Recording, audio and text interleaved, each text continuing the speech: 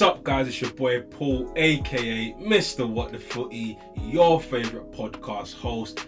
Before going into today's episode, if you haven't checked out last week's episode with Lewis McMillan at Fulham Football Club, please check it out after this episode. Of course, Lewis gave some key insights into why we have seen a rise in injuries so early on in the season and why he echoes Klopp and Guardiola in the return of the 5-sub rule. But guys, I have a special episode coming to you now.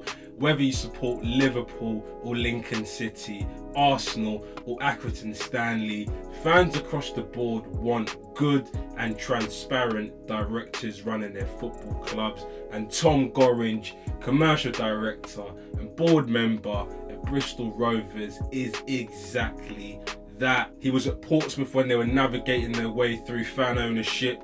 He was at Cardiff being the link between the ownership and the fans when they went through their controversial change from blue to red. He was at Brighton working under Paul Barber, who's considered as one of the best CEOs in the country. We spoke about a plethora of issues, from Project Big Picture to running a financially sustainable football club, from his admiration of Brentford's model to competing in a 2-club city.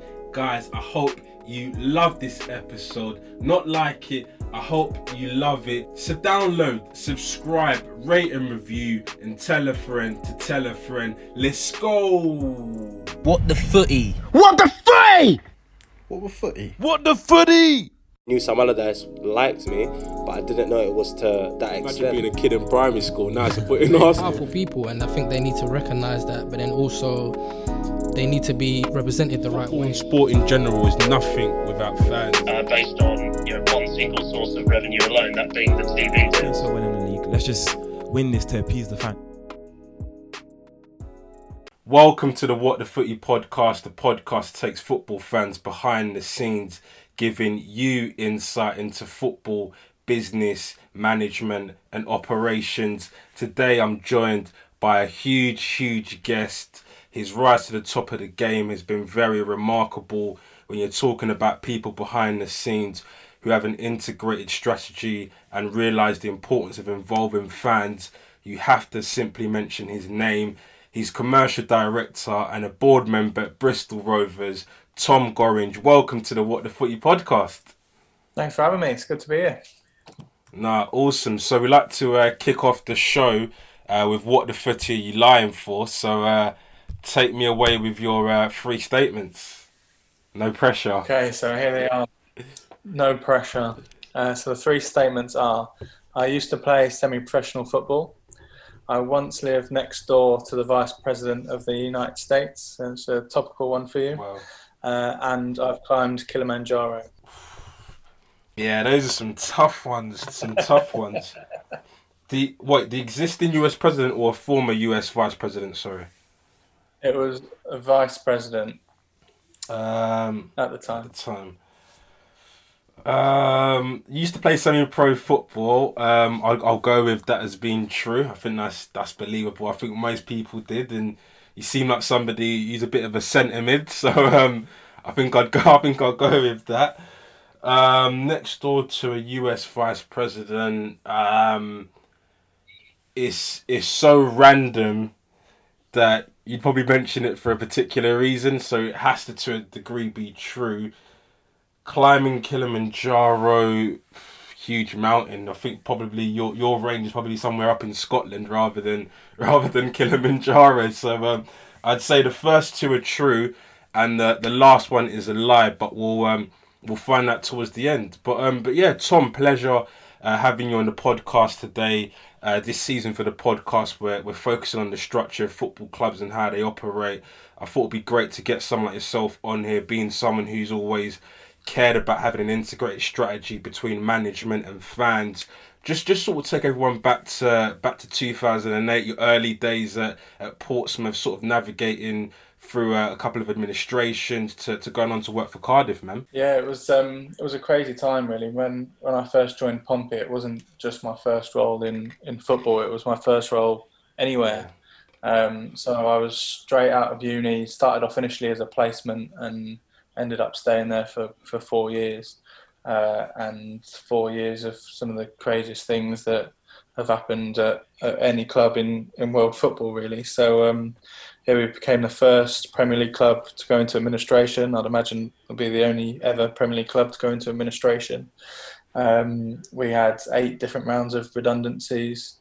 So there was huge amounts of staff turnover and changes to the way that we operated, and all the upheaval and heartache that brings. Obviously, we were each kind of round we went through, you kind of build bonds with people, and each time you go through one of those rounds, it brings everyone's closer together again.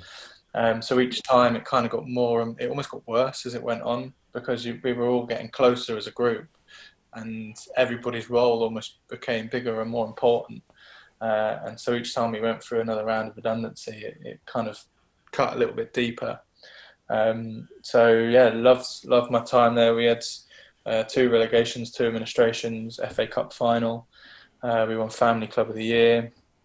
And it was just an unbelievable experience. I think your first job in football is always your most exciting. Yeah. But yours wasn't. Because everything's new. Yeah. No, it was. I mean, it was weird for me because it's obviously, we were the kind of, if you watch Sky Sports News at that time, we were the main story for the best part of a year. We had cameras parked outside the office, and they were filming live on the day, particularly the first day when we'd just gone into administration. They were making the redundancies, and I remember there's a few of us just sat in the office, just kind of waiting to be called in to be told if we were staying or not.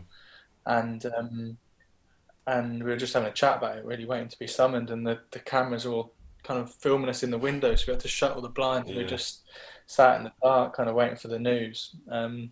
But Pompey's just an unbelievable football club. It's obviously a club that's integrated into the heart of the community. And I think out of all the places I've worked, it's probably defined me and my career the most. Because one, it kind of, you really, I mean, you knew it anyway, but you could see firsthand how much the football club meant to the fan base, the city, how important it was for us to have those links and connections. Obviously, I was still at the club as they made that transition into fan ownership, which again was a really important move for the football club and the best thing for them at that time.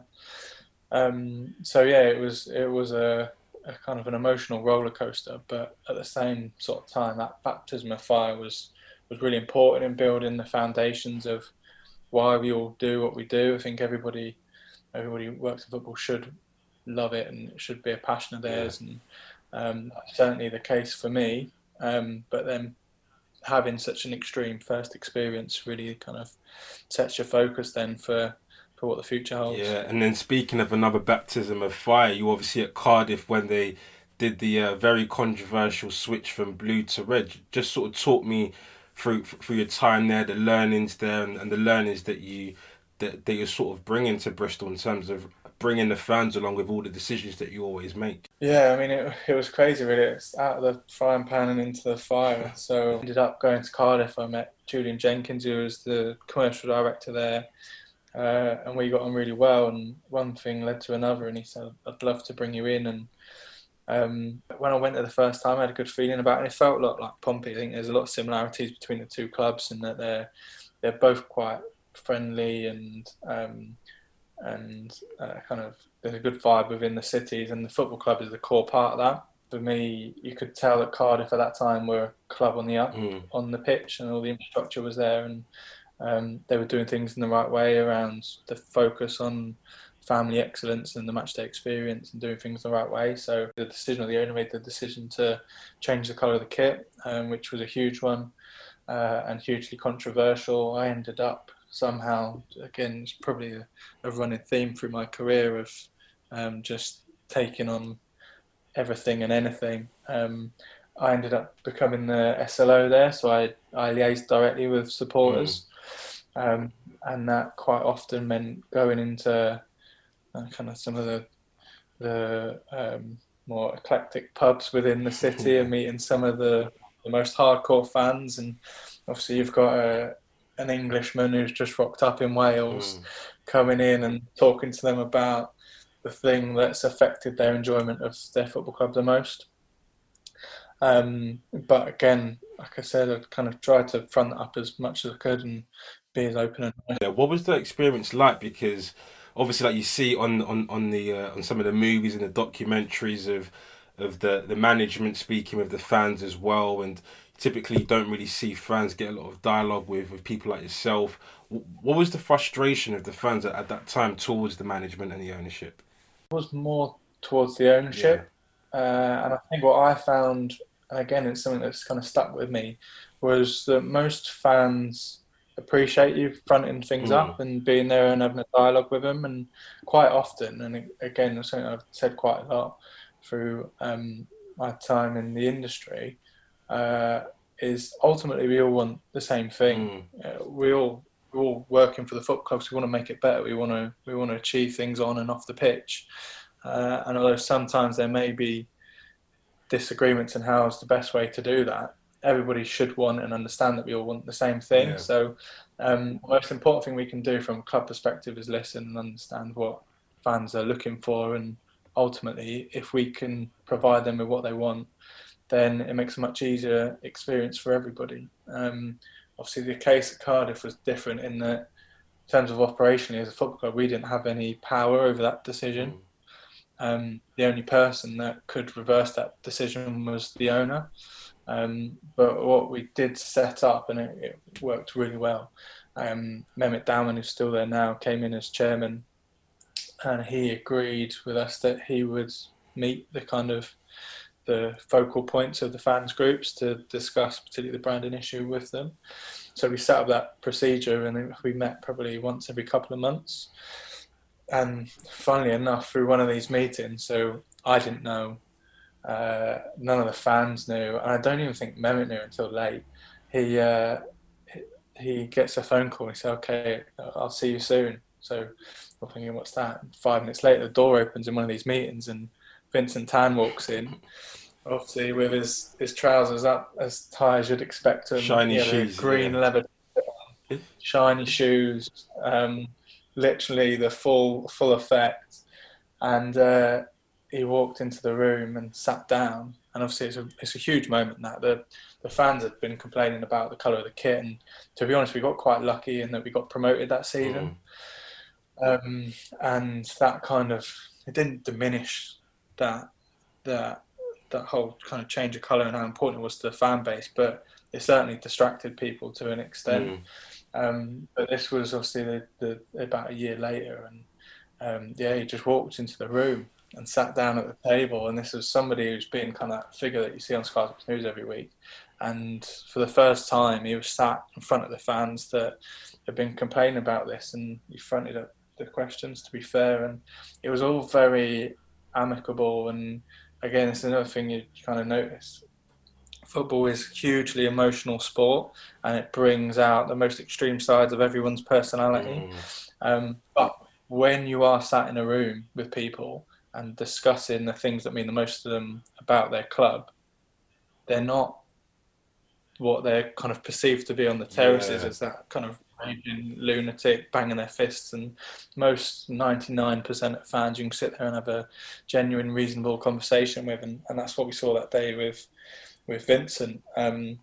So yeah, it was a really interesting time again, and another experience that I learnt a lot from, and a great football club. So it's again another baptism of fire, but any experience for me is a good one because you're always learning and developing. And on to somewhere a bit more normal, then moved to Brighton and working with someone who's highly regarded as one of the best CEOs in the game in Paul Barber, and also Tony Bloom, obviously Brighton through and through. Just sort of talk me through what it was like working underneath them, and obviously what Brighton are building, and anything you learnt there that you're trying to transfer over to Bristol. Yeah, I mean, again, Brighton is probably one of, if not the best run club in the country. I'm from Brighton originally. I grew up watching games at the Withdean, and one of the things I always used to say before that point was that I'd never work there. because for me it was important to try and keep those two things separate. But I actually met Paul first of all in Australia. We were both talking at a conference out in Melbourne. And then that summer, after Cardiff got relegated from the Premier League, I was approached by a recruitment agent about going to Brighton, and I originally said no. I said I'm quite happy here. And one thing led to another anyway. And I met Paul and I met Tony, and they really sold me the dream of the football club. And in fairness to them, everything they said in our initial meetings has come to fruition. Like you said, Tony is immensely passionate about the football club. He wants to see it reach the highest level possible. He's obviously invested an incredible amount of money to get them to the point that they are. But that's not his sole focus. He's one of the only people I've ever met in the game who's kind of his core thing really is doing the right thing by the supporters. So yes, the football side's important, and yes, it's important to invest in that, but ultimately the most important thing for him is to make the right moral decision as well as the right business decision. So quite often when we'd be there and doing presentations for the board and discussing things with him, that would be the first thing he would say. You'd do a long presentation about this is what we're going to do, this is the income we're going to generate, this is how we're going to develop things. And his first question always be, how does that affect the supporters? And quite often you'd be there where you'd say, oh, we want this amount of money to invest in this. And the conversation would go, actually, if we invested more money, would this impact the supporters in a greater way and provide a better so he's a real rarity. And then obviously Paul Barber, like you said, is one of the most highly regarded executives in football. I reported to him directly when I was there, so we spent quite a lot of time together, and it's just great to be able to, one, have him as a contact now that I can speak to, but two, to be there and learn from him and see how he engages with people and how he approaches the various challenges that got thrown at us. And obviously you're learning from that all the time. So yeah, again, a very different experience, but another one that is another learning experience, which is what we all want and need. No, definitely, man. And just moving on, obviously, to Rovers, sort of talk me through about what the club stands for. Obviously, I know you released that letter to the fans about the strategy and what you guys are looking to achieve. One of the key things I saw there was developing the fan base. What's it almost like running a club in a two-club city and competing against Bristol City as well? Yeah, it's Bristol Rovers is an unbelievable football club, and it's one that I think historically has always underachieved. The club's never really had any significant investment. It's never really had any infrastructure, and it hasn't had a great deal of success. And if you take all those three things into consideration, the fact that we're getting 9,000 people into watch games every week is crazy, really. But at the kind of core of that is the fact that it's a community football club. We're a family club. We've got a very passionate fan base, and I've seen it firsthand since I've been there. Once you're kind of part of the family, you're in. That's it. You're locked in, and I've been thankful enough to have been welcomed in by the supporters, and it's a great place to be. In terms of the club and our strategy, like you touched upon there, we're obviously owned by Wael Al-Qadi, who's Jordanian, but there's a lot of similarities between him and Tony Bloom in that, again, he's invested a credible amount of money into the football club, but again, that's not for his own benefit. It's not a vanity project for him. He really understands what the football club means, what the history is, and he wants to do the right thing by supporters. The letter you referenced to, they kind of set out our kind of 6 strategic areas that we're focusing on as a board and as a football club, and they are to improve the infrastructure. So we've over the past few months utilised lockdown successfully to build a new training ground, believe it or not. So that's well underway now. The first team are training there, and the buildings are going up around them. So again, that's a real kind of landmark moment for the football club, and the one thing the club really needs and has always needed is a new stadium. So that remains a priority for us. We're obviously working, like all clubs are, to try and become more sustainable. And that obviously means focusing on increasing our revenues where we can, and cutting costs and operating in an efficient manner in terms of how we're spending the money that we've got as well. I think you see that across all clubs now, particularly with the salary caps that are in place at League One. I was just about to say that as well, because we've been hearing this sort of buzzword, financial sustainability, being almost thrown around. You've seen the salary cap come in.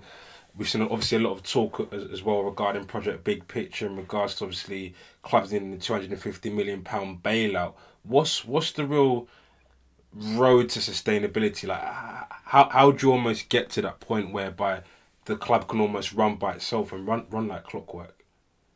It's very difficult, if not impossible, at this point. And that's purely because the player wages the amount you need to spend on player wages to have a squad that is competitive in this league isn't sustainable with the average revenues that a football club at this level will generate.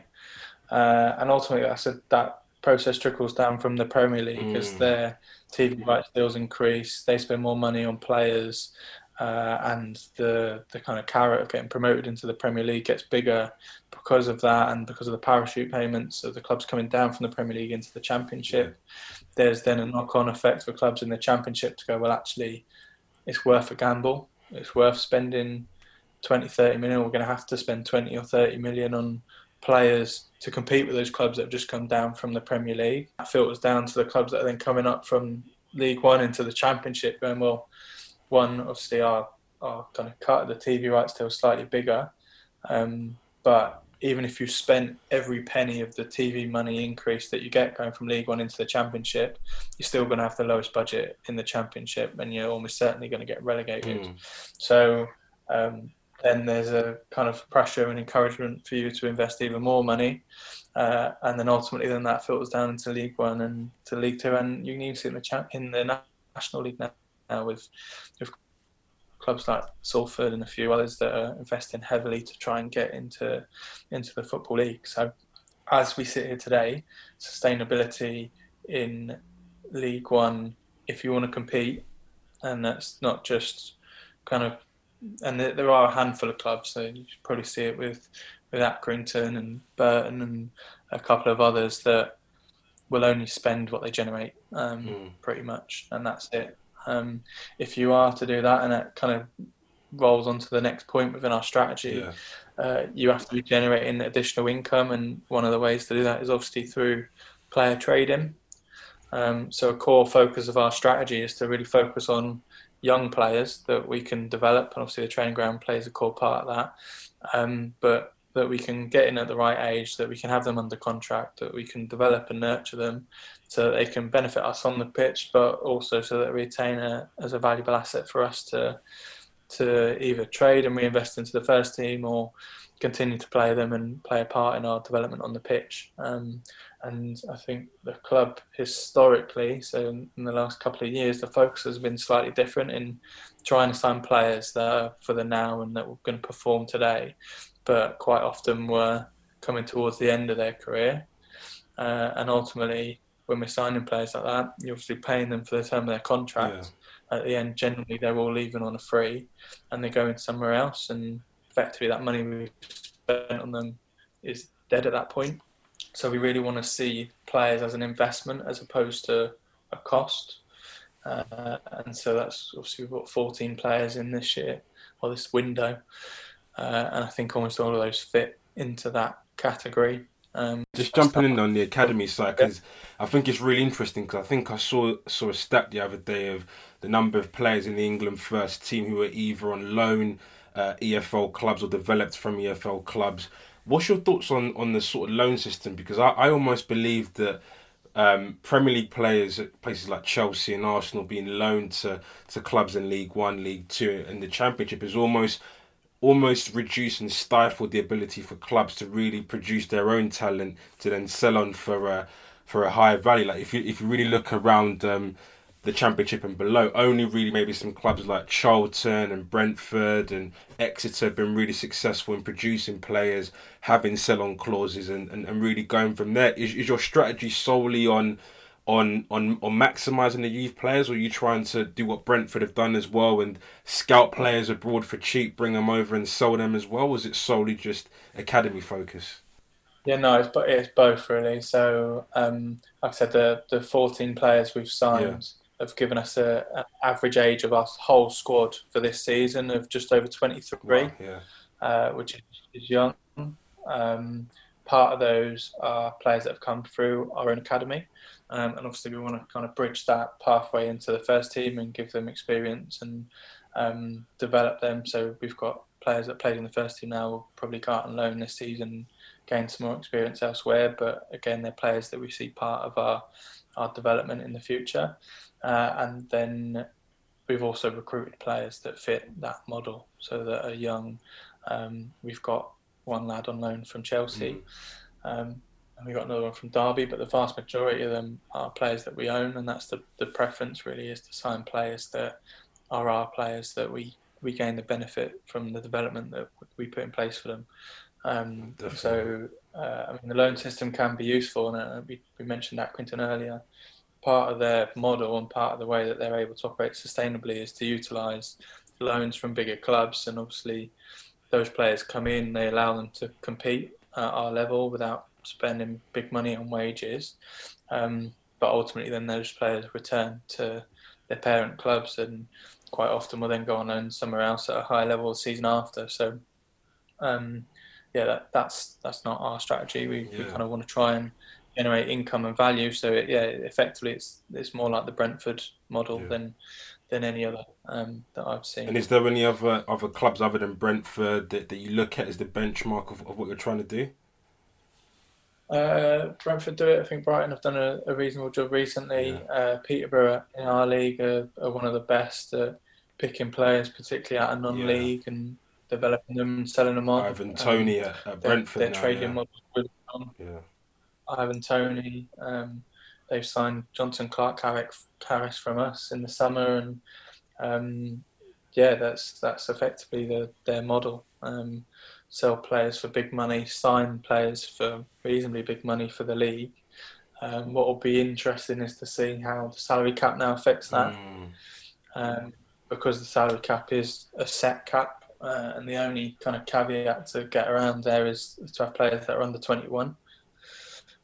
So those players that are in the youth teams at some of the big clubs will potentially become extremely valuable assets, because they're players that don't count for the salary cap and don't also count for your squad cap limit. So you can have 22 players, but that's 22 players that are over the age of 21. They're the kind of examples that we're working towards, obviously trying to do it in our own way. No, definitely. And I think one of the key things is what I wanted to speak with you about is obviously due to COVID as well. We've seen obviously a depletion in match day revenue. Obviously, we know in terms of the EFL and the broadcasting rights, they're clearly worlds apart from what it is in the Premier League. What other sort of commercial revenue generating streams are you guys thinking about or almost looking into to really boost that revenue that's been diminished due to COVID?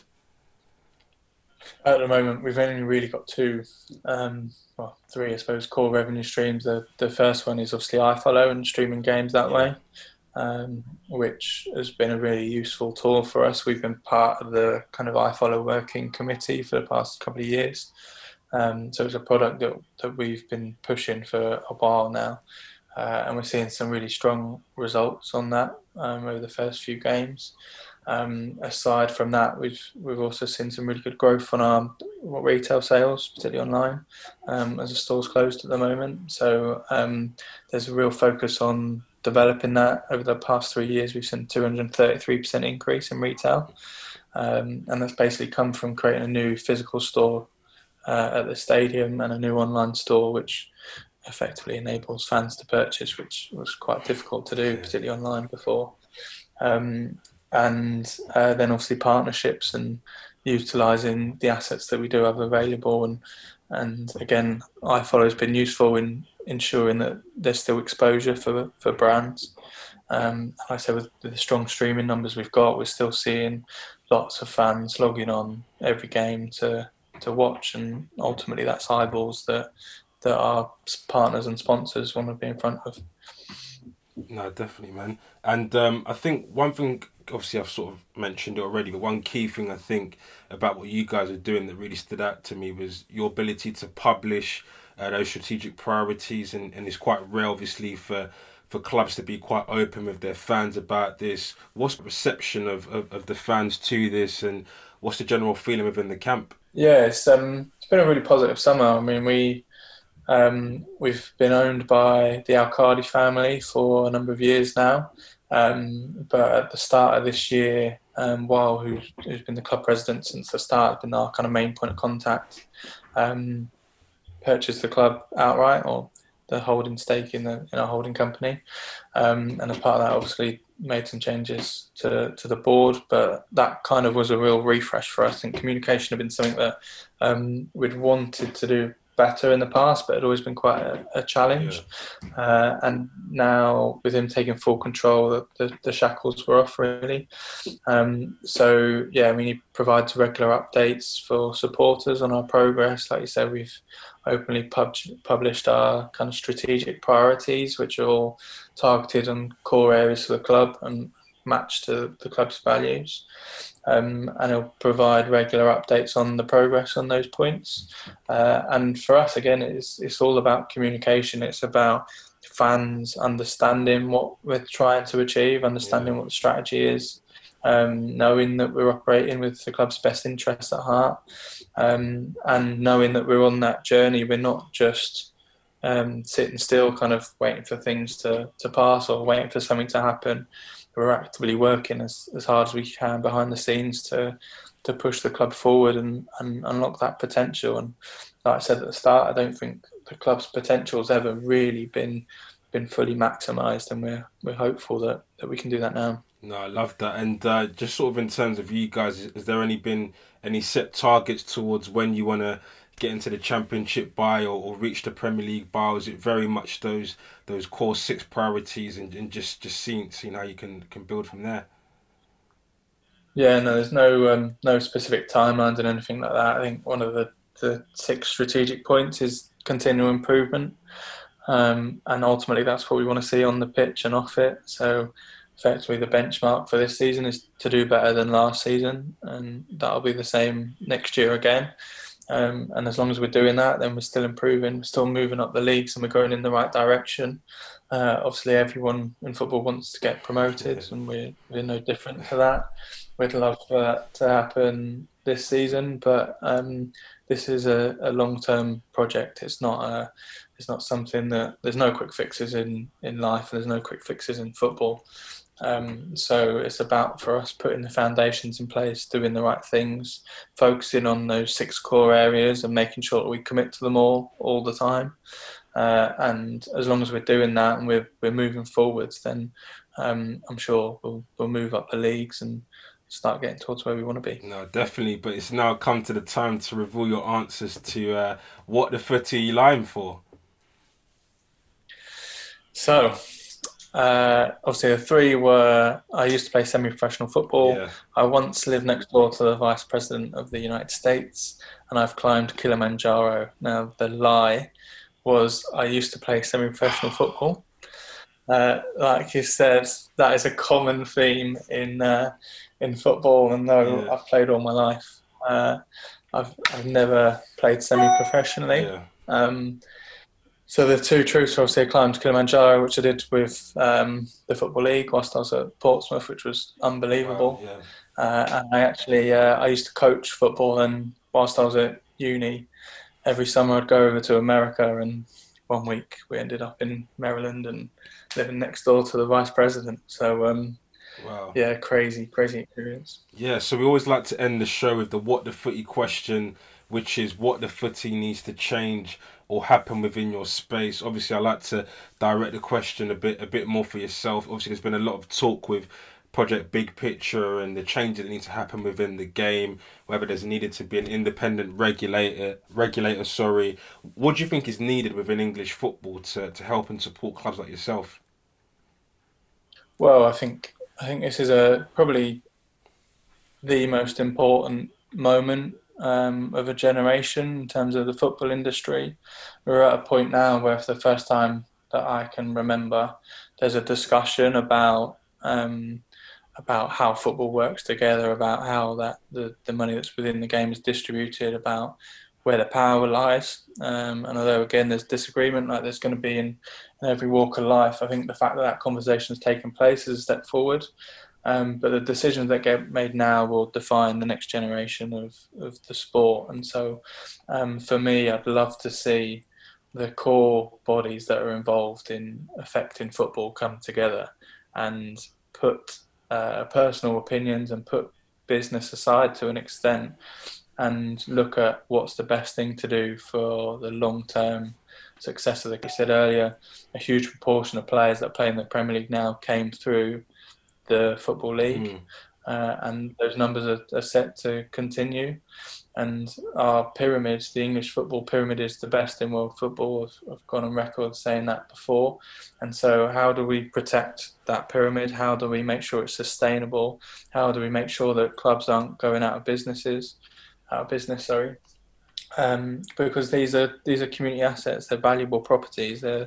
Each club in the country has a community department that's doing huge amounts of positive work within their local areas. Each club is committing huge amounts of money to the government through the taxes that we pay, and all of that is potentially at risk, particularly at the moment. So for me, it's about redistributing the wealth, redistributing the power to an extent, and making sure that the decisions that are being made are not within the best interest of each individual club, but for the overall good of the game. And I think, having sat on EFL calls for the whole of lockdown, initially at the start, particularly when it comes to the curtailment of the season, you really saw clubs looking after their own interests, as you would expect. Yeah. Clubs that had a chance of going up or going down were making decisions based on how the end of the season affected their club.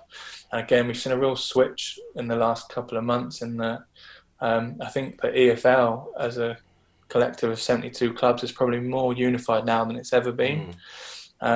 What we need is to get on board with the government and with the Premier League and with the FA and with grassroots football and the national leagues, and work out what is the vision for the future for our game in this country, and how can we ensure that all clubs survive and all clubs have the opportunity to thrive.